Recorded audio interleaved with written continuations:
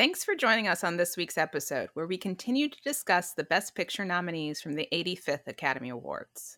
I'm Maddie. And I'm Kelsey. Let's find out if the Oscars got it wrong. All right.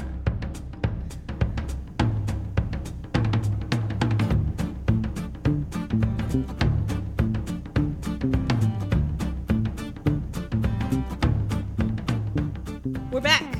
It's still 2012. We never left. Yeah, so 2012, another one of our more than 5 movie nominees years. So we've done a bracket. We love a bracket. So we discussed the losers last week, though questionable whether some of them were losers, really. Yeah. And we're back to discuss the winners this time. So to recap what the matchups were, the first was our 1 seed Argo and our 10 seed Red Dawn, and Argo won. Yes, which to be clear, Red Dawn was a movie we added. Yeah, you should listen to the first episode. We can't really get into it. It's a lot to say, but just go listen to the first one. So Argo won. Yes. So our next matchup was Amour versus Les Miserables, and Amour won. Then we had Silver Linings Playbook versus Life of Pi, and Life of Pi won. Next we had Zero Dark 30 versus Beasts of the Southern Wild, and Beasts of the Southern Wild won. And finally we had Lincoln versus Django Unchained, and Django Unchained won. So now we're going to run back through our winners and say, would we have been mad if they won? Argo, are you mad that it won? I'm not. Are you mad that it won? No, me neither. Cool. Would you have been mad if Amour had won? No. Me neither. Okay. How about Life of Pi? No. That's a long pause. Very marginal. I'm also marginal, but I will say yes, I guess, even though it would have been not that mad. Okay. Would you have been mad if Beasts of the Southern Wild won? No. She's marginal, folks. She's real marginal. I'll say no as well. And then would you Okay. have been mad if Django won? No. No. Okay, great. So I guess we start with our marginal Life of Pi, and then we can go through the rest of them. Cool. Okay. So Life of Pi, do you want to give me the rundown of what it's about?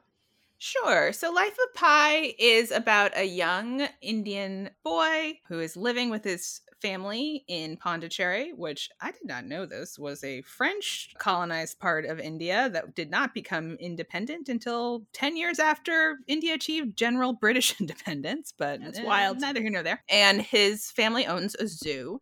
As he's getting older, India goes through this period of time known as the emergency, where the government was basically taking away everyone's civil liberties. So his family decides to leave India with their zoo and move to Canada.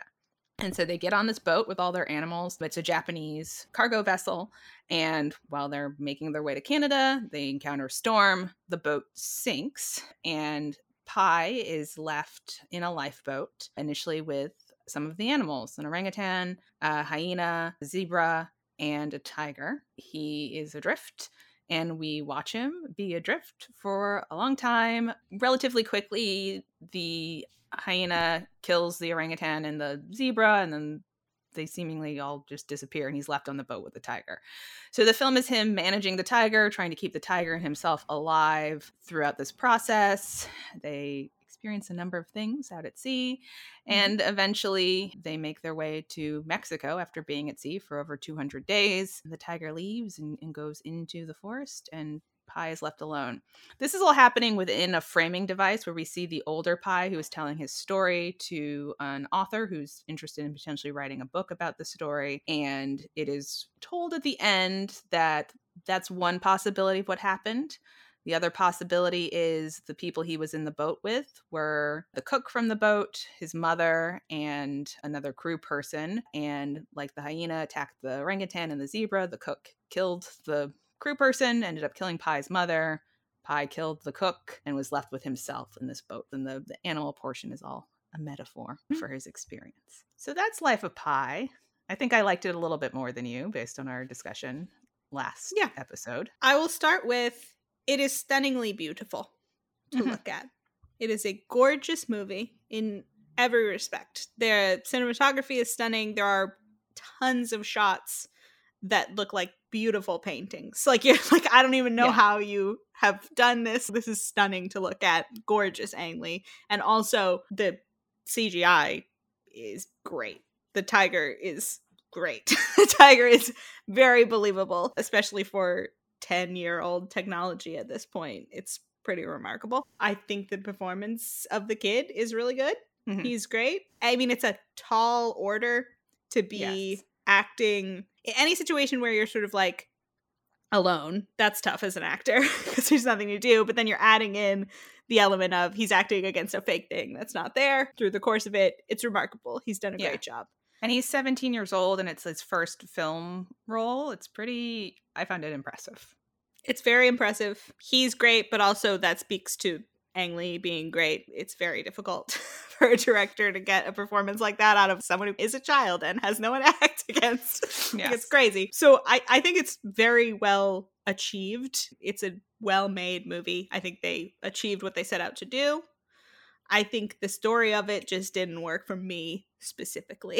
It's like I can see how it would work for other people. I know it was a book that people loved before it was a movie, and I get it. It comes around. It's at the end. They're like, but maybe it was all a metaphor, and I'm like, yeah, I get it. The like premise of it is the guy shows up at this house and he's like, I met your uncle and he told me you have a story that'll make me believe in God.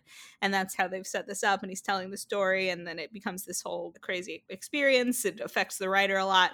And I just was sort of not affected in the same way. And so then I was like, okay, it's a wild story that was probably a metaphor. It's beautiful. It's stunning. There are gorgeous shots. And not every story works for everyone emotionally. That's too true. I will echo everything you said. There are some particular shots in this movie that are like, oh, look at you. There's early on the scene when he's underwater and he looks up and the ship is sinking above him. I was like, that's rough. That's rough stuff.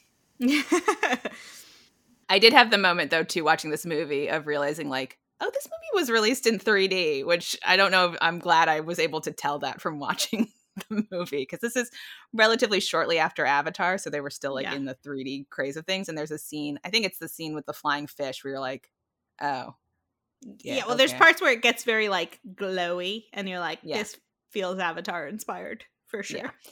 Which I didn't necessarily love. I loved Suraj Sharma in this movie. I thought he was wonderful, and again, agree. What a tough role for your first role in a film.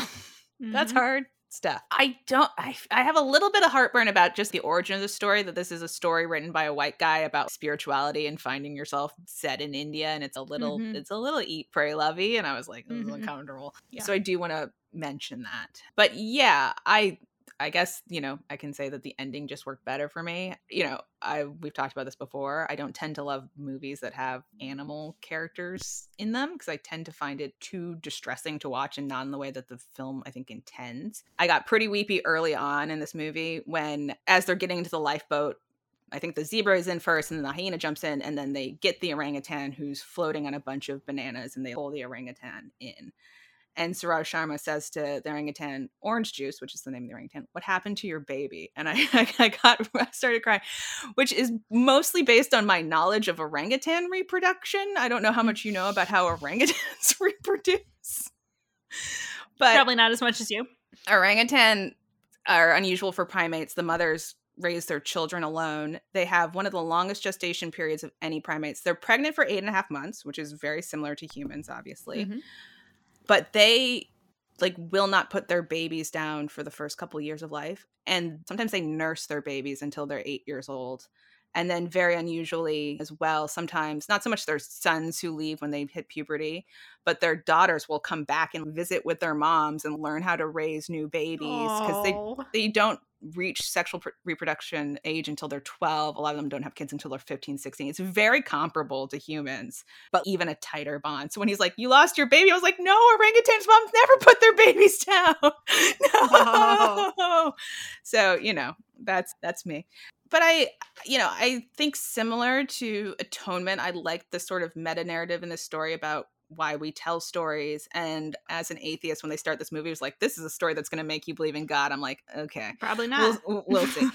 But there's this Ang Lee quote about the movie where apparently Ang Lee is a Taoist Buddhist, and he says, I believe the thing we call faith or God is our emotional attachment to the unknown. And so I think they set up, right, the Pi character when he's a kid, we see him trying out many different religions as a way of being like, when we say this will make you believe in God, we're not talking about the Christian God, just to try to be clear. My reading of it was more about why people tell themselves religious narratives, and it's to comfort themselves, right? It's a way of processing trauma. We tell these metaphorical stories, we tell these narratives as a way of processing how insane the world is, and incomprehensible and random, and pi adopts his name, this irrational number that just goes on forever, right? That ending, I was like, yeah, this is kind of getting to me. And then, as much as I really, really hated when he reveals the metaphor or the real story, and then they cut to the author being like, so the hyena was the cook. I know. And the orangutan that was so your mom. bad.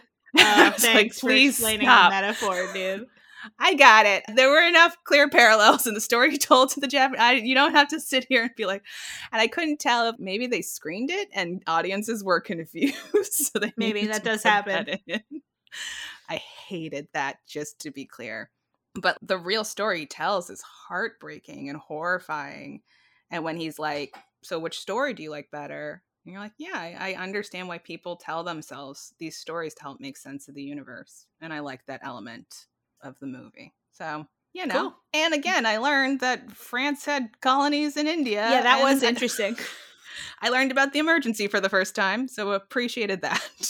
Because that was things about India I didn't know. Yeah. All right. I think that's fair enough. I like that as a reading of it. But, life of Pi, baby. Okay. So we should get to do we want to do Argo last? Our winner last? I feel like that's the usual way of things. Yeah. So let's talk about Amour. What happens in Amour? Amour is about this elderly Parisian married couple who are both in the arts. The wife, she's a pianist and then was a piano teacher.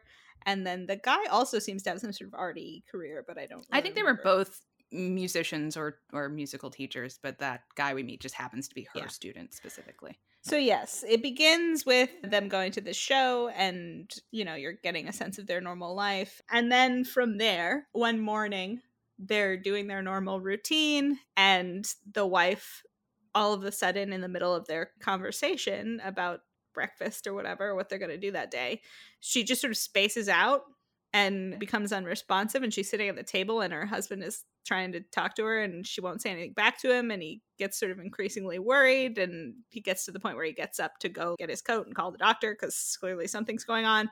And then all of a sudden she's fine. She's gotten up, she's turned off the faucet that he left running, she's sitting there, she doesn't remember that it happened. He's like, but I was talking to you and you were saying nothing. She's like, what do you mean? I don't understand.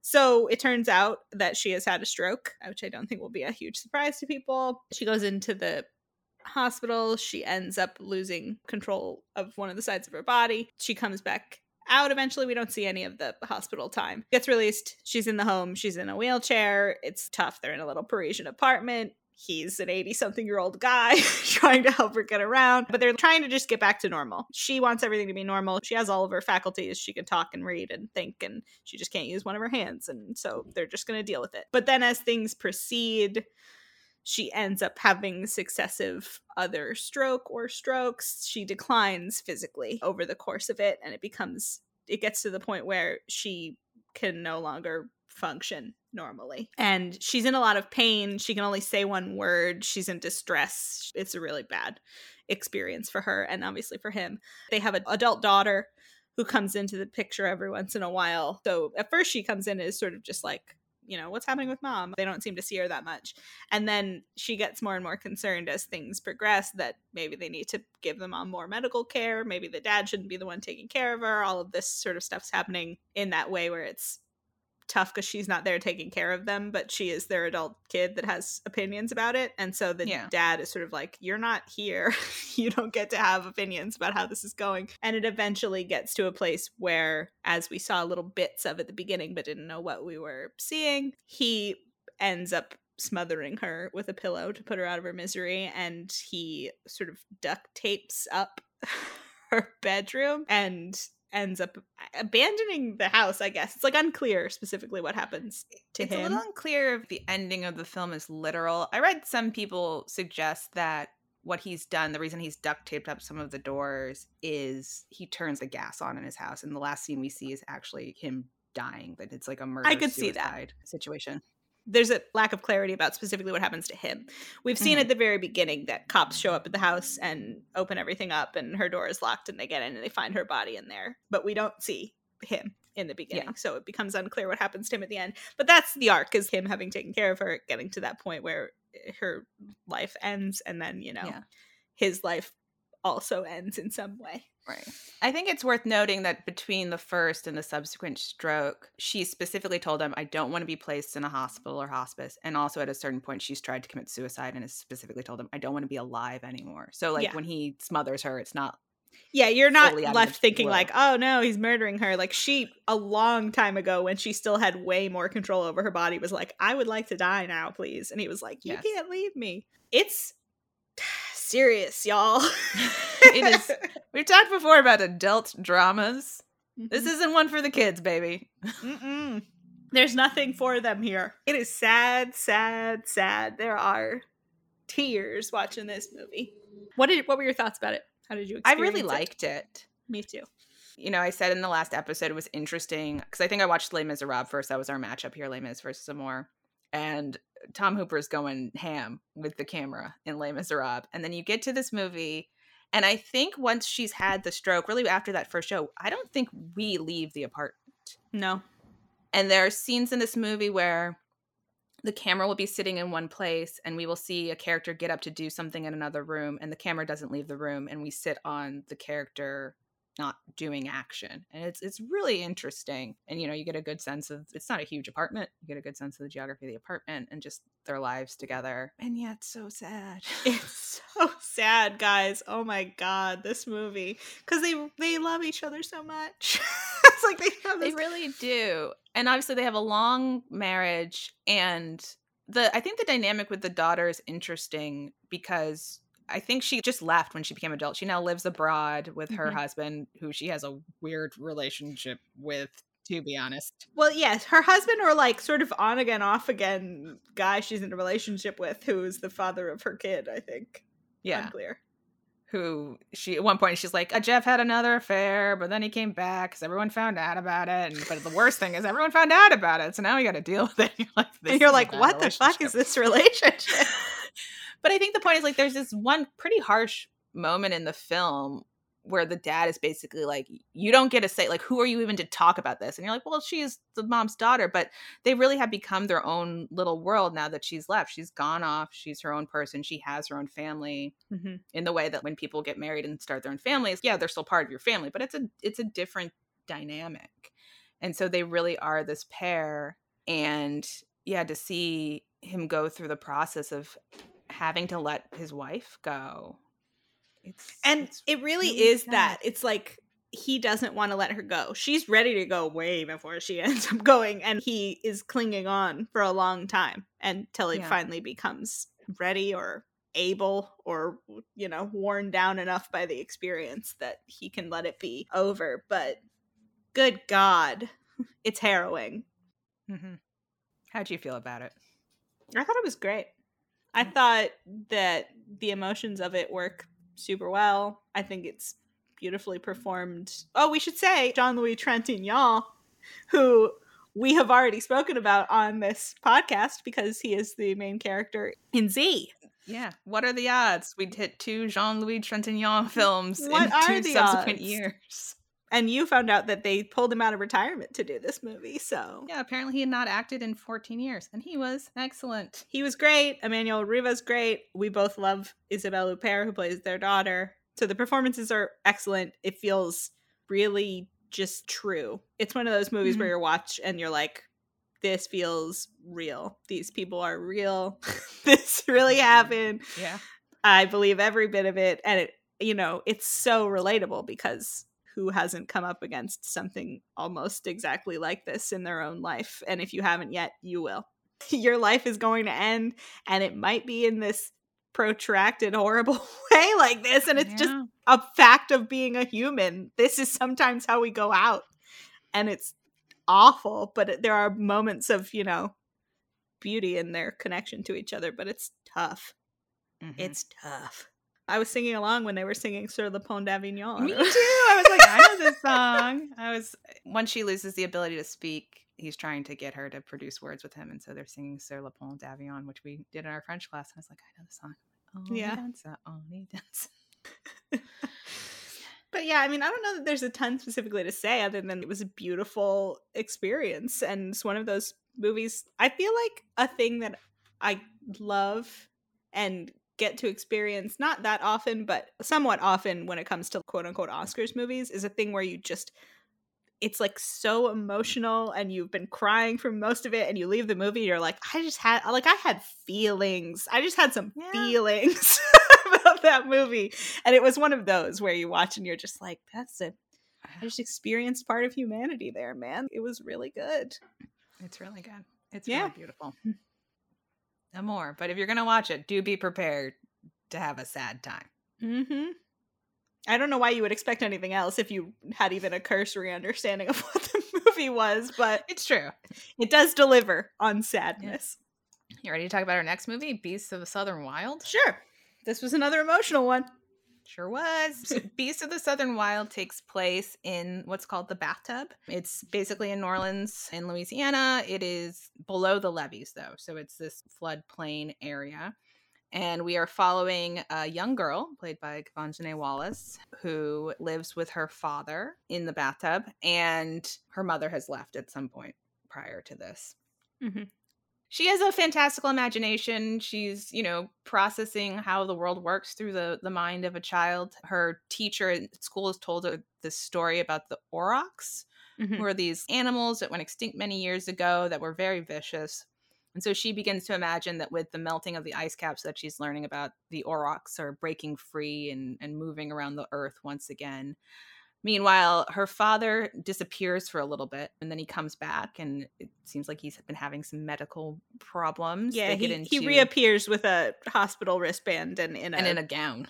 Gown, yeah. And they get into a confrontation, which includes her punching him in the chest, and he falls down. And in her mind, she has broken something primordial in the world. A storm comes through and floods the bathtub. A lot of the people leave, but some of them stay. It doesn't seem like the waters are receding, so her father and some of the other folks there decide to blow up a portion of the levee. And she sneaks onto the boat and is the one who actually pulls the trigger to deflood the place. At that point, the government is coming through and being like, people can't live here anymore because it is not habitable. And so they are taken to a shelter. The father is given more medical treatment, but they all escape back to the bathtub because they don't want to live in this government facility away from their community. They want to be in their community in these sort of lowlands. At a certain point, she thinks she sees an indication that her mother is off in the water. She and a bunch of kids swim to this boat. Yeah, they just sort of swim out to sea, and then a boat thing happens to pick them up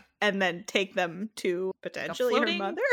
A floating brothel, and they meet a bunch of women and have an experience there. And she meets one woman who she thinks is her mother, who gives her a bit of a life lesson. And when she comes back, her dad is dying and he passes away. And she presumably is going to live on in her community without him. Yeah, if they're not actually forced out of the bathtub, I guess. It's true. What are your thoughts? I like this movie.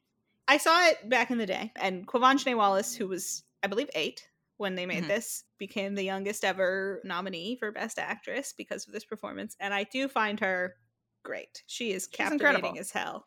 I also think her dad is really good. I like the actor that plays her dad. The community feels like real and interesting. I like all the cast of characters. It's one of those fun, interesting, trying to view the world through the eyes of a child things, which can sometimes be very successful and sometimes not. And I do find her world to be fascinating. She has this specific imagination. There's interesting visual stuff going on with the way that she actually looks at the world in addition to what she thinks is happening as an 8-year-old. And I find it to be very emotional. Her relationship with her dad is fascinating because he is... like anybody who lives here in the bathtub is an interesting person, right? Like you're starting with the baseline of this is a fascinating community. He probably is not somebody who's totally normal. He's his own type of person.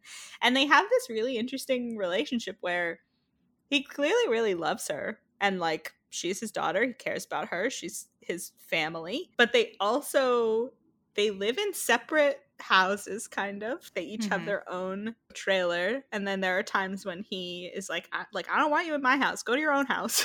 That's their vibe.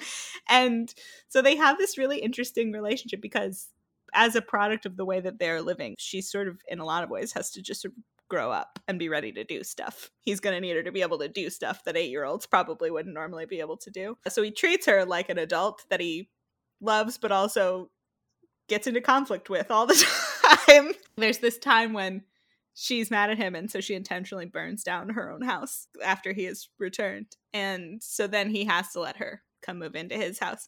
And he does that thing where he puts a tape line basically down the middle of the house and is like, "You'll stay on your side, I'll stay on my side. My rules are for me over here, your rules are for you over there. But good news for you, if I look at you and want to come punch you in the face, I can't do that if you're on your side. So that's against the rules. These are the rules." So it's just an interesting connection between these characters. I think her imaginary world is interesting. And I also think it's beautifully shot. There are all sorts of interesting scenes in this. I love the exquisite joy of the beginning when she's just introducing you to the bathtub and what it's like to live there and what it feels like to live there, and they're having one of their many holidays. She starts off talking about how they have more holidays in the bathtub than anywhere else in the world because they like to celebrate all their various things, so they're having one of their holidays, and it's just shot beautifully, and there's sparklers, and it's great to look at it. They want you to buy into why people would feel like they want to live here, right? I just think it's an interesting experience. My memory of watching it the first time was that it was not super narrative. I remember coming out of it and being like, it feels sort of like an experience more than a movie. And then I did find there was more plot, I think, than I remembered. But it still is mostly about a vibe and a character and a world and just sort of dipping your toe into all of this and experiencing it and being like, wow, that was interesting. I like it. What do you think about it? So I like some things about this movie. I liked Quvenzhané Wallis. I thought she was great. I thought she was incredible. And I agree. I liked her father's performance as well. Totally beautifully shot. Definitely like an interesting area. And I think the climate component of it is interesting as well. We're seeing New Orleans. This is clearly a post-Katrina world. The imagery of the flooding below the levees, it's hitting at some real world stuff. Their concerns about sea level rise are 100% justified. Yep. I think the only thing that I struggle with this film is, when we watch Midnight Cowboy and I was saying, well, people want to live like this, they can. I don't have a problem with this. If this is your preferred way of living, cool. The problem is, like, she's a child, so she can't make that choice. And I don't know, the movie ends quite triumphantly, and it is sad that her father dies. But I don't know that the movie, because of that, is really wrestling with the fact that she is in a very abusive situation. She is overtly neglected. There is a scene where her father slaps her across the face so hard she falls down. It's pretty bad. And I don't know that the movie is really grappling with that. What is it saying about the treatment of this child in this place? And so that makes me a little uncomfortable. I'd love to see a sequel to this movie. You could cast Quvenzhané Wallis again. I believe she's still working, where she's an whatever adult became of her. I like and that. is unpacking her childhood in this place. Maybe she's left and is living a different life and really coming to terms with what all of this meant. Because her father, it's understandable that he's also like, you need to grow up, I'm dying, you need to be able to take care of yourself. But it's sort of all these hallmarkers of toxic masculinity, right? He's always telling her, like, don't cry, don't be a pussy, you've got to be strong, no emotions. And you're like, that's not true resilience. True resilience involves being able to experience your emotions and react to them.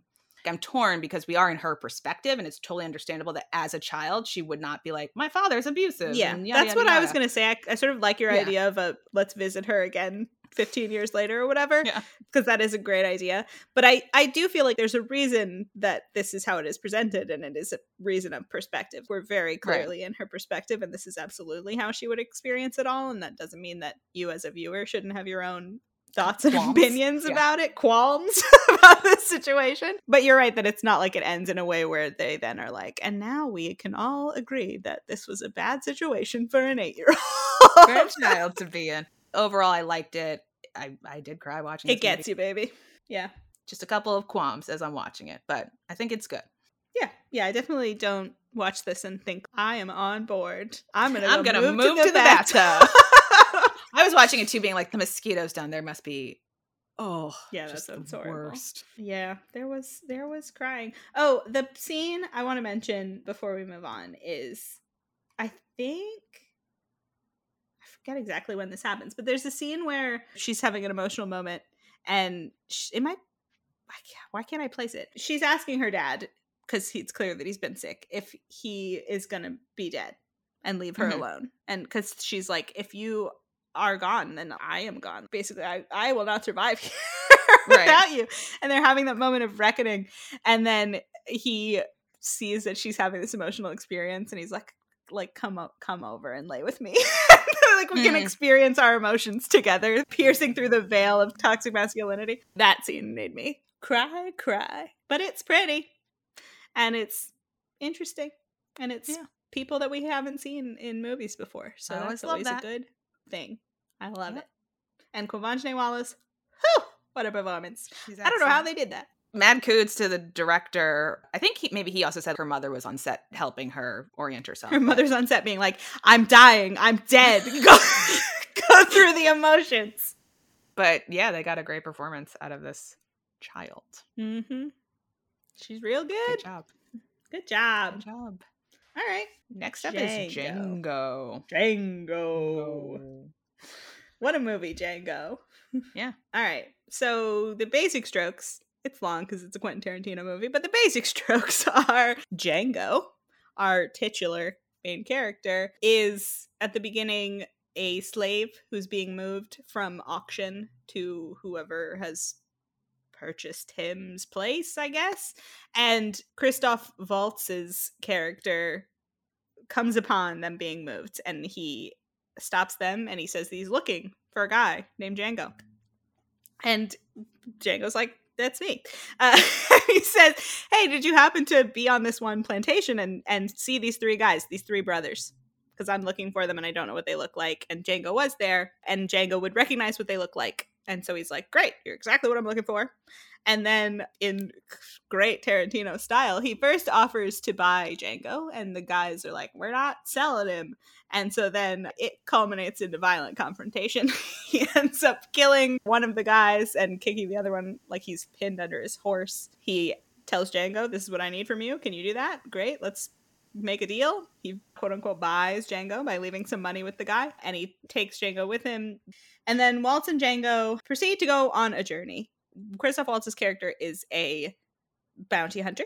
So his whole job is, when there's a bounty on the head of a criminal, he's always dead or alive in these days. He goes, he finds them, he kills them, he turns the body in, he gets the money. And so he brings Django along on this journey. They do end up finding and killing the Brittle brothers. It goes swimmingly. They're a great team. He finds out from Django that Django's wife has been forcibly separated from him and sold to someone else, and he doesn't know who. He wants to go find her. The way to do that is they're going to have to go back to the place where she was auctioned to get the records to find out who she was sold to, then go find her. Christoph Waltz is like, great, I totally support you doing that, but I really like working with you.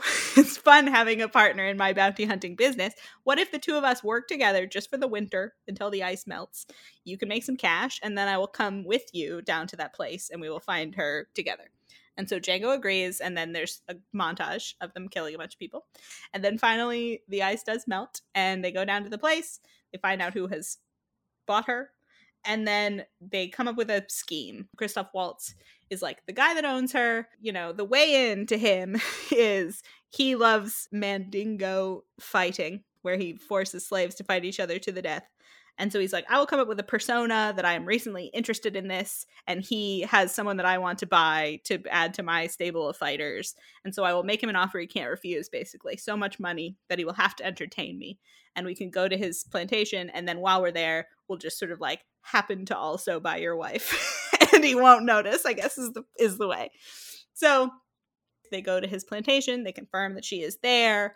And so Samuel L. Jackson's character, who is the most trusted slave on this plantation, he notices that there's something going on between her and Django that is being unspoken. He figures out exactly what's happening. He tells Leonardo DiCaprio, who's the one who owns the plantation, who then forces them to spend $12,000 on her because they realize she's the one that they actually want. Then, as they're about to leave, you're like, oh, well, he got one over on us, but at least we have legally acquired her and we can now leave. Leo, because he's just the biggest asshole of all time, will not let them leave without Christoph Waltz shaking his hand. And so Waltz, feeling like he's been badgered into it, goes over to shake his hand and ends up shooting Leonardo DiCaprio. Then all hell breaks loose. Django is there on his own, having to face off against all of these various people with weapons. It becomes a huge shootout. They end up cornering him. He loses the fight. And so they are going to sell him again to someone else, like a mining company. An Australian mining company. And then while he's on the way to be sold to the Australian mining company, he convinces the guys that he is being transported by that he's a bounty hunter. He's not actually supposed to be a slave. There's a guy back at the old plantation that's worth a bunch of money. If they would all just let him go back there, he could cut them in on the action. They fall for this. He kills them. Then he goes back and has another big Tarantino-esque fight that they do eventually win this time. And he and his wife are happy. They ride away into the sunset with fun Western songs playing in the background. Django! There's fun music in this movie. But that's the broad strokes of Django Unchained. What are your thoughts? So this was the only one I'd seen before. I saw this film in the theater. Talk about a revisionist Western, am I right? You keep telling us we're watching revisionist Westerns, but this is a revisionist Western. I will say when I saw this in the theater, I don't know if it was because Christoph Waltz is a different character than obviously his character in Inglourious Basterds, but he's not giving a super dissimilar performance necessarily. And so it did feel a little bit like lesser Inglourious Basterds to me at the time, because it's sort of like a similar revisionist history, fantasy, vengeance narrative. I think it can stand on its own, though, obviously not having seen either of the films in a little while. But yeah, it's mostly a good time. I think it is a little too long. There are some things that drag. There are some cuts. I think the stutter step of the ending, where you have the action scene and then it stops and then you have this whole bit with the Australians and then it comes back and then you have this other big action scene, is kind of awkward. It breaks momentum. And then the last action scene is pretty short. Yeah. That I don't love the structure of the ending. But, you know, it's Tarantino. Quentin Tarantino had to find a way to get his cameo in there. I know. It's that Australian guy. There's little moments throughout it that I like. There's a scene where they go to Leo's house and he has a stupid little coconut drink. I loved his stupid little coconut drink. Yeah. Yeah. The performances are good. I think Jamie Foxx is great in this. This is a very famous, like, Will Smith passed on this. Because he thought it was too violent or something. I don't know what his problem was. I think it turned out right. I know what his problem is. He doesn't have good taste in movies. That is the problem. He can't choose scripts. Yeah. His agents in the 90s were choosing good shit for him. But then when he could choose anything he wanted, it became like, oh, you don't have good taste. This is the problem. This is the problem. But I think it worked out. Jamie Foxx is great. I think Jamie Foxx is great. I love all of Jamie Foxx's outfits. Oh my God. There's this early scene where, no, it's on the first mission when they're going to get the Brittle Brothers. They haven't come up with their alliance yet, but Christoph Waltz is like, here's what we're going to do. We're going in. You're going to pretend to be my valet. And so, like, that's your character. Get into character. And you go ahead and pick your outfit for the valet. And he's like, I get to pick my own outfit? And he picks the, like, fanciest, most ridiculous. It's like a crutched velvet little boy blue white frilly shirt outfit, and it's incredible. It's great. I don't know if there was a Django action figure that came out after this, but like you would want all of his little outfits. Yeah, it should have all of the various outfits because they are all good. And they're very intentional and interesting because once he has done that and done his like dramatic flair outfit, then he settles into some more normal clothes for their bounty hunting days.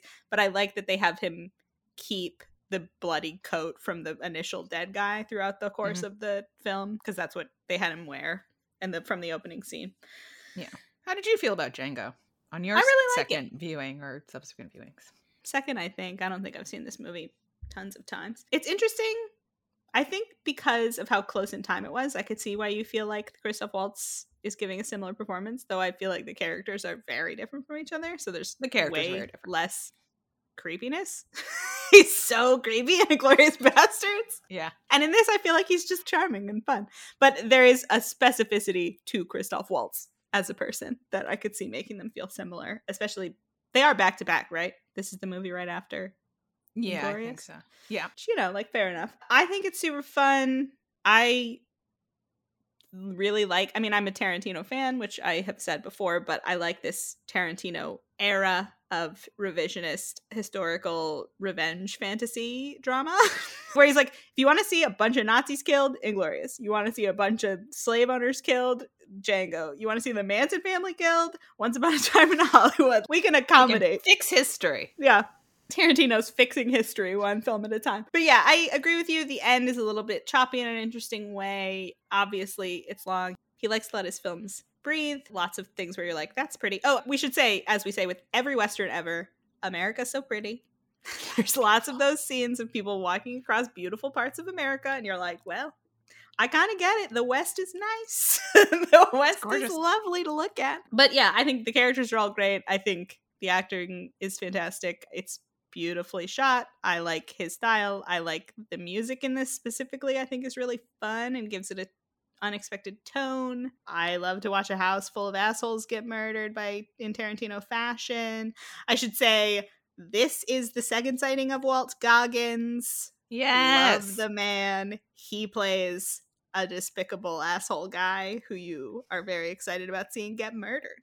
Is he the guy who keeps getting shot in the leg during the final shootout repeatedly? And he's like, oh, my leg. Oh, God. Or is that a different I think guy? he does get shot multiple times, but I can't remember if there's also, I can't remember if he's the exact same I guess guy, he gets shot in the dick, right? Because he was the one who was going to chop Django's dick off. Yes, that happens. He dies, in spectacular fashion. Anytime you set up in one of these movies someone that you really hate, you're like, oh, I can't wait for their death. It's going to be very painful for them. The craziest death in this movie, though, is Miss Laura, Leonardo DiCaprio's sister. Yeah. The wire work on her is nonsensical, but great. She flies. She flies out of frame. It's fun. I think it's just a fun time. It's exactly what I want from a Tarantino thing. Funny dialogue, good performances, beautifully shot, and it all culminates in some crazy an orgy of violence. Of violence, exactly. I do like, because I'm not sure I'm sold on it working, but I do like that because there is the initial big battle and then he leaves and then he comes back, you get to this moment of them coming back into the house and the walls are just like painted with blood in the house. They're all returning from the funeral for the initial dead people. Yeah, that's true. And so returning to this scene is pretty fun. But yeah, I think it's a good time. And there are lots of ways to do movies about slavery. We've seen plenty of the ones that are just like slaves getting tortured. And the point of it is, man, slavery was so bad. And you're like, we fucking know. That's true. We fucking know it was bad, people. This will be a conversation for another pod, but the whole cultural conversation about 12 Years a Slave and all of the people out there who were like, I had no idea it was so bad. I was like, I guess we needed this movie for those people. But I don't know. For this one, they start with the baseline, slavery's bad, and wouldn't you like to watch us violently murder a bunch of racist white people in the South? Yes, I would. Thank you, Quentin Tarantino. Take my money. Alrighty. Should we talk about the winner? Argo. So Argo is based on a true story in the 70s. We've talked about this before because I think we did one of these years. There was a revolution in Iran. Then there was a hostage crisis where they captured our embassy and they were like, you guys can't leave. And we were like, oh no. And it lasted for over a year. It was crazy. Absolutely wild. Within this situation, 6 folks who worked at the embassy got out before it was locked down. And in the film, they are staying at the house of the Canadian ambassador. He is sheltering them. And the CIA is like, if we don't get these people out and they discover that they escaped from the embassy, there's a good chance that they're going to be killed. So we need to figure out a way to get these people out of the country without anyone knowing. And so they're working through different ways that they might be able to extract them. There seem to be no good ideas. And this extraction expert lands on this idea of, what if we pretended they were a film crew making a science fiction movie and we're going to scout locations, and I go in and then I bring them all out, and that's our story. And it is, as they say in the film, the best worst idea that they have. It is a true example of a just so crazy it might work. Yes. And so a portion of the film is the extraction expert is played by Ben Affleck. It's him going out to Hollywood to set up the scheme because they have to make it look real. So he has to find a producer and set up a fake production company. And they try to get advertisement that this picture is happening. So if anyone tries to look it up, they will say like, oh, okay, yeah, this is a real picture. They set that all up. They get the go ahead. He goes to Iran. He has the fake, identities for all the people. At first, one of them in particular is like, this'll never work. I'm not doing it. It's not going to happen. But they end up going through with it. And they're able to get them out of the country under this guise of that they're this film crew. And it's a very interesting story. How did you feel about Argo? I like it. I think it's a fun time. It plays out a lot like a heist movie in structure, which I always enjoy. And it obviously is fascinating. What a wild, true story. And it's one of those things where at the time, at the end of it, they're like, this is amazing. Finally, some good news for the American government. And everyone in power is like, no one's going to know we did this. This is clearly going to be classified. We have to make sure that the Canadians get all the credit. And so this was a thing that ended up being declassified many years later. And now we can all see this crazy story. I do think it's one of those things where you don't understand how it worked because it's so crazy, but I actually find myself not that surprised because I think people will believe anything of Hollywood. I say that in the movie. You can parade any weird nonsense in front of some people and be like, it's for a movie. And they're like, ooh, movie. That sounds reasonable. I understand why 7 of you would fly into this political situation in Iran to scout locations. So that's a fun element of it. I mean, this year in particular, we have tons of movies that are big, sprawling ensemble casts of tons of great actors. And this is just one of many, many of them from this year. But I do love all these actors that are in this. John Goodman and Alan Arkin are the Hollywood guys. We got Bryan Cranston. We got all the fun crew here. I think if we were talking about tension earlier with Zero Dark 30, I think it works very well in this movie. The way they have structured it, he's there, he's teaching them. Nobody's sure if it's going to work because they're not CIA agents. They don't really know how to adopt cover identities. But it sounds insane, and it is insane, so fair enough. So eventually we get to this point where things are changing politically in the States. It starts to feel to them like the hostage crisis is going to end, even though it's not. We're like a year away. But they feel like, oh, it's becoming too risky for us to do this because of various political things happening in Iran. And so the higher-ups are like, it's off. The day before they're supposed to do it, they're like, we're no longer doing this. We don't authorize it. You need to just, Tony Mendez, the CIA guy, get out of there, leave them where they are, abandon the mission. And Tony Mendez is like, you know what? I promised these people I would get them out. Somebody's got to be held accountable, so I'm just going to do it. And he alerts his boss, it's happening. And so then there's this great, super tense ticking clock of he has just told them it's going forward. And now they have, from the time he picks the people up to the time they get to the airport, to make it happen. Because they tried to cancel the entire thing the day before. They told the Hollywood guys, it's off, break down the office. And luckily the guys went out for a drink instead of breaking down the office. And, they canceled the plane tickets that they were supposed to have. So those aren't even available when they show up at the airport. And so there's this joy of the stuff happening on the ground with the mission and him taking them through and the tension of that. But then also the tension of going back to the States and having like this one poor guy's on the phone to the Hollywood guys and they won't answer and they won't answer and he can't tell them that it's back on. And then finally when the Iranians are calling their phone, they're on the movie set and they're stuck somewhere away from their office because they're shooting. And so luckily Alan Arkin is just annoyed enough with everyone that he's like, you know what, fuck it, we're going to be in the movie. And they walk through the shoot and they happen to get to the office right when the phone is just about to stop ringing. Like it's all those fun, tense moments.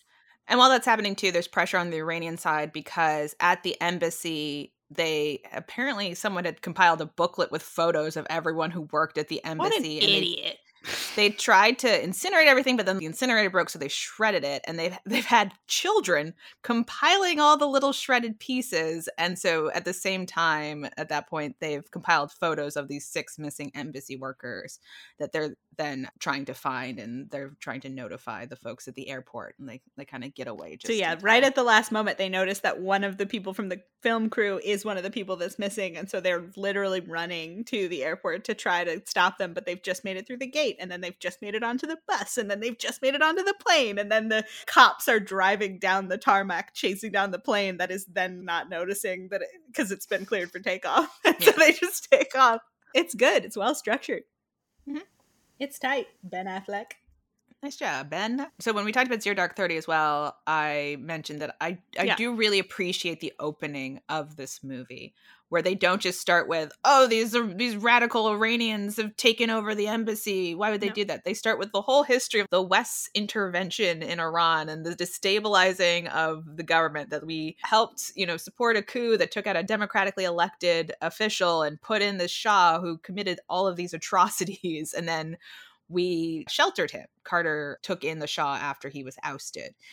And so you're like, okay, we're setting this up and not just being like, these Iranians, why would they do this out of nowhere? Yeah. And they also do interesting things throughout the movie too. Like there's a scene where they show how in the States anti-Iranian sentiment has risen. And so there's a news clip of these white people just beating up this random Iranian guy. And you're like, okay, so we're not just vilifying Iranians in this movie. And then there's a cool scene ideal where they've had to find a real script to be their fake movie to make it all believable. So they put on a script reading in Hollywood as part of their press tour to try to get people to believe this movie exists. And so there's this cool scene where they're intercutting between the people reading the horrible sci-fi script and then this woman who, like an Iranian woman, who is detailing the crimes of the CIA and why we have been led to this point and why we are now deciding to put the hostages on trial. Like it's a moment where it feels like things are about to escalate in Iran, but also in a way where you're at least hearing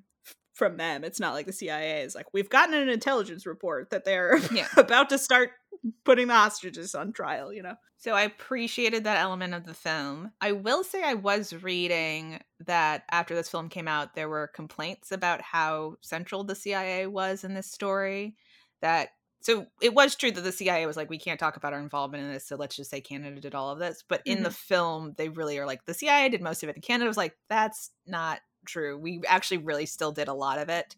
And I think in the film, they specifically say the British and the folks in New Zealand won't shelter them. And the British were like, they came to us first, but we said it was too dangerous for them to be with us because we were also a target. So then we moved them to Canada, and New Zealand was the backup plan to Canada. So they were ready to take in the 6 embassy workers that the Canadians couldn't anymore. And so New Zealand and Britain were like, come on, guys.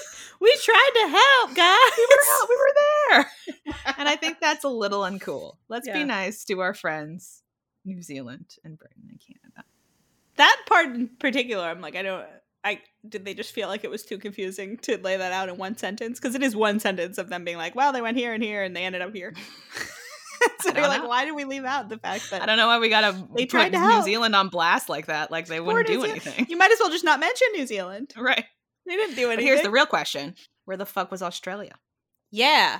Maybe they didn't have an embassy. I don't know. But I don't know. What the fuck, Australia? We thought we were friends. Victor Garber plays the Canadian ambassador, and I love him. Always love to see Victor Garber. There's never a time when that's not pleasant. He's great. There were parts that I liked. Like, all the Hollywood stuff is fun. Just anytime people are doing commentary about Hollywood, that's a good time. And it's 70s, so you're getting that specific what's going on there. I love when they're looking through scripts, and one of them is like, how about the horses of Achilles? And Alan Arkin says, nobody has Westerns anymore. And John Goodman's like, it's about ancient Troy. And he says, if it's got horses, it's a Western. And like, it's great. Fair enough. That's such a good point. And then, I mean, you don't have a better bad idea than this. This is the best bad idea we have, sir, by far, is a great line. That's good. There is the fun bit, too, where Ben Affleck's having the conversation with John Goodman. And obviously Ben Affleck directed this film. And they have a bit of dialogue where he's like, they need someone, one of the hostages or one of the 6 escaped embassy workers to pretend to be the director. And he's like, can you teach a guy to be a director in 2 days? And he's like, you could teach a rhesus monkey to be a director in a day. You're like, that's a fun thing to say to the director of the film. I like it. It's so good. good. So yeah, I always like a little bit of meta Hollywood commentary. But yeah, it's tight and entertaining and mostly It's an interesting factual true story, and it's like an Ocean's 11 version of a real thing that mostly happened. What's not to like? I had a good time. Yeah, I like it. And this was the beginning of the time when all of Hollywood was like, you know what? Maybe we should respect Ben Affleck. We've been making fun of him for so long. And now maybe he's actually good. cool. Maybe he's talented. Yeah. Who saw that coming? And he's good in it. And what's interesting is maybe it's because he directed it. I don't know. But I always find when he plays characters that are supposed to be the good guy characters, I don't like him and he's super boring. But I thought he was good in this. I like him. Being the good guy. There's not that much going on with him, but he is mostly just cool and normal and knows what he's doing, and you respect him. Good job, Ben Affleck. You finally played not an asshole, and I didn't hate it. Good job. Good job directing. Good job acting. Good film. So, is that it? Do we ask what should have won? I think that's where we're at. Well, I mean, we both said we're not mad about Argo. I sure did. Then we also said we're not mad about basically anything else. Yeah. I feel like there were a lot of good movies this year. I don't know that I feel like any of these movies are great all time, gonna show up on lists in the future movies. It was just a lot of really good, solid pictures. Yeah. And I'm totally fine with Argo winning. Great. How do you feel? I'm fine with it too. I think the Oscars didn't get it wrong. I think our next question, though, I do have something to say about. If we could only have 5 nominees, would these be the 5 nominees? You want to slot out Life of Pi for Lincoln? Yeah, baby. Lincoln's got to be up here. Okay. Lincoln's great. And then, of course, we can find a way to get Red Dawn in here somehow, and then it will all make sense. Just perfect. But yeah, this is the most strongly I've felt about something getting unfairly knocked out in the first round. But like, okay, what can I do? It was a toss-up. It's a toss-up. Lincoln is a strong movie. Yeah. Okay. Shall we take a teensy little walk, a skip, a stroll down to Jake Gyllenhaal corner? I would love to. Now, it's 2012. The man's a full-grown adult. He's acting. He's got to have a movie out here. And it turns out he does. He does have a movie that came out in 2012. It is called End of Watch. We didn't talk about it earlier because I knew we would be talking about it now. I have seen this, but you have not. Correct. I think it's a really good movie. It's David Ayers who wrote Training Day, directed this, and I think it is the only good thing he ever directed. He went on to direct not good stuff, but that's fine, David Ayers, you do you. This movie I really like. It is about Jake Gyllenhaal and Michael Pena are cop partners. It's one of those, it's in LA, I think. It's one of those where the movie is mostly them riding around in their car and like having conversations. So it's sort of this interesting character piece about their bond with each other and their lives. You know, it's a day in the life sort of thing that becomes like, you know, an emotional gut punch later on. But it's good. He's good in it. Michael Pena's good in it. So it could be an easy conversation of just like finding a way to nominate him for the movie that he was actually in. Sure. And if we're going to have that conversation, we should look at who the nominees were to see if there's any soft spots. Where people can come out. The winner, obviously, Daniel Day-Lewis for Lincoln. It's going to happen. It's going to happen. Nobody's surprised, obviously. Not that he was nominated, but that he won. Clearly, everyone knew it was going to happen. He's DDL. But then the other nominees this year were Bradley Cooper for Silver Linings Playbook, Hugh Jackman for Les Mis, Joaquin Phoenix for The Master, and Denzel Washington for Flight.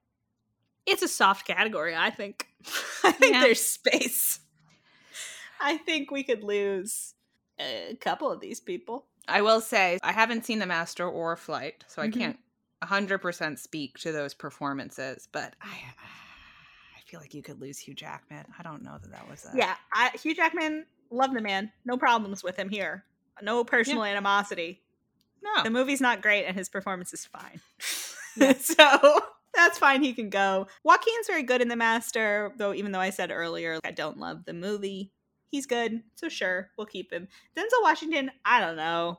I love Denzel. We all love Denzel. The movie's okay. Yeah. So I feel like it's one of those where the Academy was just like, you know what? We love Denzel, so we got to recognize him occasionally just to let him know that we love him, which is fair enough. But the performance specifically, it's okay. So I think it's open and shut case. Just somebody out, Gyllenhaal in. Yeah. Now, Should Jacob been nominated? Sure. If we want to have a conversation about if he should have been in any of these other movies. Ooh, boy. Could he have been? Could he have been Bradley Cooper in Silver Linings Playbook? Yeah. Sure. Though I do think Bradley Cooper's very good, so I have no problems with him being in it. But yeah, he could have done that. It's not like there wasn't room for him in fucking Lincoln or something. Could he have been some guy in Lincoln? Yes. Yeah. To be fair, he could have been some guy in Lincoln, Django, Zero Dark 30, Argo. These are all giant casts with plenty of some guy parts. Could have been one of those guys. But yeah, I mean, probably the juiciest role for him would be Bradley Cooper in Silver Linings Playbook. But yeah, I don't begrudge Cooper. Yeah. Okay, so I think we're saying Jake could have been nominated for the role he was in. Sure. Why not? Would he have won that year? No, it's a DDL year. Nobody other than DDL was going to win this year. But he could have been nominated. He could have been nominated is all we're saying. Nominate the boy. So, conclusion time. Do you see yourself coming back to any of these movies? Again, I liked a lot of these. I don't know that I loved any of them. Is it possible I could rewatch Django at some point in my life? Yeah. I really liked Amour. I don't know if I ever want to watch it again. That's not a light watch. We've often had the conversation of the sort of if it was on bar, which obviously is silly now because nobody actually has cable, but there's tons of movies in here that are if it was on. Yeah, flip it on. Amour is not one of those. No. That's not getting flipped on for funsies. I would love to rewatch Red Dawn with you. I realized watching it alone, I was like, man, we should rewatch this together. I know. Part of what was missing from the experience was the doing it together. Yeah. But yeah, we should do that next time we see each other. All right. What about you? Well, let's see. There's so many movies. Yeah, I mean, Django, I wouldn't be surprised if I rewatched it at some point. Argo, I feel like passes the if it was on test for me. That's a fun one. Probably not Amour. Too sad. Hopefully not Les Mis. Don't need it. No. I mean, Beast in the Southern Wild is also so heavy. So Lincoln, Django, Argo, these feel like things I could rewatch. Yeah. Someday. They're good. So, where does that leave us? We learned things or we didn't learn things? What have we learned? This is one of these, there's the narrative that Hollywood loves movies about Hollywood. Yeah. And this is Hollywood saving the day. That is pretty fun. Hollywood swooped in and saved these 6 people. Thanks, Hollywood. So maybe that speaks to the win. That fits the pattern. From this year, I feel like part of what we learned is they love big ensemble casts because there's tons of them. And there was a lot of employment happening this year in Hollywood. Everybody works. Especially for Walton Goggins. I hope he got paid. But it's interesting. I feel like we've been living through a moment of, everybody talks about movie stars don't exist anymore, which I think to a large extent is true. There's not really a person anymore where if they are in this movie, the movie will be successful. Don't need to know anything else about it. America's going to show up. That doesn't exist. But it feels like we've switched to this mode of like, how can we hedge our bets in a way where this movie will be successful if we can just like get enough people into it where when you're watching you're like, oh, that and then and also that I've seen them before. Like if you can recognize everyone on screen, maybe that adds up to one movie star. But I don't know that that's proving itself to be true in like this year's movie climate. So that's a conversation for whenever we talk about the 2022 Academy Awards. Yeah. But that definitely felt like a trend. Get everybody in your movie, baby. So, patterns? Revisiting Angry White Guys? Not a lot. No. Really not not of a our lot. Traditional Angry White Guys. I mean, all the white guys in Django are real pieces of shit, but it's a little different than what we're talking. It's not like a Travis Bickle situation. No. I don't think there are any Travis Bickles in this set of movies, which is refreshing. What a change. Yeah. Biopics? Surprisingly, Lincoln is not a biopic. No. It is Title's a little confusing. Tightly. You're right. It maybe should have been called like 13th Amendment, but that's not a very maybe no one would see the 13th Amendment title. But yeah, it's very much not about how did Lincoln get here. It's here's the most important month in the history of the 13th Amendment, So yeah, it's about a real guy, but it's not a biopic other than that. No biopics. No biopics. Oh, wow. We do have to mention our main man, Steven Spielberg, has a What movie up, this Steven? year. We track him specifically. Yep. So How many Oscars should Steven have? I don't know if we're adding any Oscars to Steven's haul this year. I know. Sorry, Steve. It's good. Lincoln, it's so solid. It's wonderful Spielberg. Yeah. But I don't know. I don't know if we give him a director Oscar. I don't know that we give him the Best Picture Oscar. Well, sorry, Steven.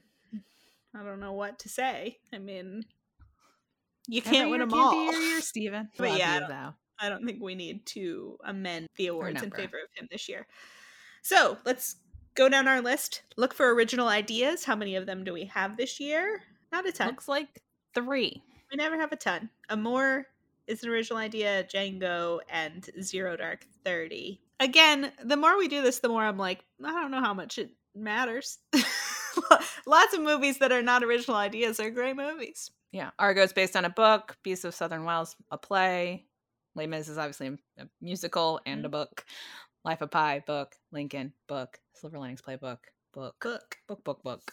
People really be out here writing books. But yeah, 3 out of 9. So pretty normal year. I wonder if we're ever going to get to a year where it's all original ideas. That'd be something. We'll throw a party. Okay. I don't think I have any more conclusions. No. A lot of solid films this year. Watch Red Dawn with a friend.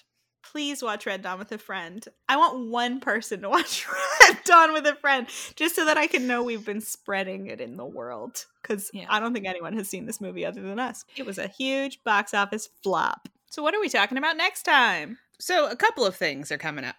I guess next time we will be touching on the 95th Academy Awards or the films of 2022. That's this year's Academy Awards. We're being no, it's this year's. It's the Academy Awards that are happening now, but it's about the films of last year. Yes, we're being topical. The nominees this year are All Quiet on the Western Front, Avatar, The Way of Water, The Banshees of Inisherin, Elvis, Everything Everywhere All at Once, The Fabelmans, Tar, Top Gun Maverick, Triangle of Sadness, and Women Talking. What a collection. Yes. 10 whole pictures. So our next episode will air prior to the Academy Awards airing, and we're going to make predictions. We're going to do what we're calling a season 1 stats wrap-up. We're going to talk about all these stats we've sort of vaguely been tracking for the course of the podcast so far, and see if it gives us any information that will allow us to predict what is going to win Best Picture this year. Yeah. Have we learned something? Is it quantifiable, or is the whole thing just random chaos? We don't know Let's yet. find out. But you've also raised the specter of something that we haven't talked about before. Season 1. Mm-hmm. So this show's going to have seasons, apparently. And then after we do our stats episode and our predictions, we will come back with our regular sort of bracket setup. 5v5. What do we think should have won? Even if we think the Academy will pick something different. Those could be different things. You never know. And then we are, in honor of the season structure, going to take a short release break. So 3 more episodes, then probably like a month-long release break, and then we'll come back for season 2 refreshed and ready to go. Yes. That's the goal, at least. So yeah, this will be like our season finale, culminating with the current year's Oscars. Pretty exciting. It's interesting to be doing something that doesn't feel like old news. No. I feel like I've been living in the past a lot over the course of the last year. And I mean, we've done some sort of recent years, but obviously we have no historical perspective on this year in terms of cultural impact. Who knows? Nope. Who knows? Which of these films will stand the test of time? Have you seen any of these yet before we get into watching them? I have seen, well, I guess I'll just say them and then I can count that way. I've seen The Banshees of Inisherin. I've seen Everything Everywhere All at Once, The Fabelmans, and Top Gun Maverick. So I've seen 4. All right. How about you? I've only seen Top Gun Maverick, highest grossing film of the year. So excited to watch, the rest. Well, I'm not excited, honestly, to watch some of these movies. One in particular? But, it'll be fine. It'll all be fine. We'll get through it. Yeah. I think this is kind of a fascinating mix of things, though, because you've got a couple of big budget blockbuster type things. You've got a couple of teeny tiny little movies that probably nobody has heard of outside of the circle in LA and New York. So it's pretty cool. You got a foreign language film there's all kinds of stuff going on. It is. It's an interesting mix for sure. Alrighty. So I'm excited to get to that. But in the meantime, if you have comments, questions, concerns, or anything to talk to us about that we've already been talking about, reach out to us at oscarswrongpod@gmail.com. We are on Twitter and Letterboxd at oscarswrongpod. Check out our website, oscarswrongpod.com. If you're enjoying the podcast, tell a friend, leave us a review, and subscribe. New episodes come out every other Friday at 6 o'clock Eastern, wherever you get your podcasts.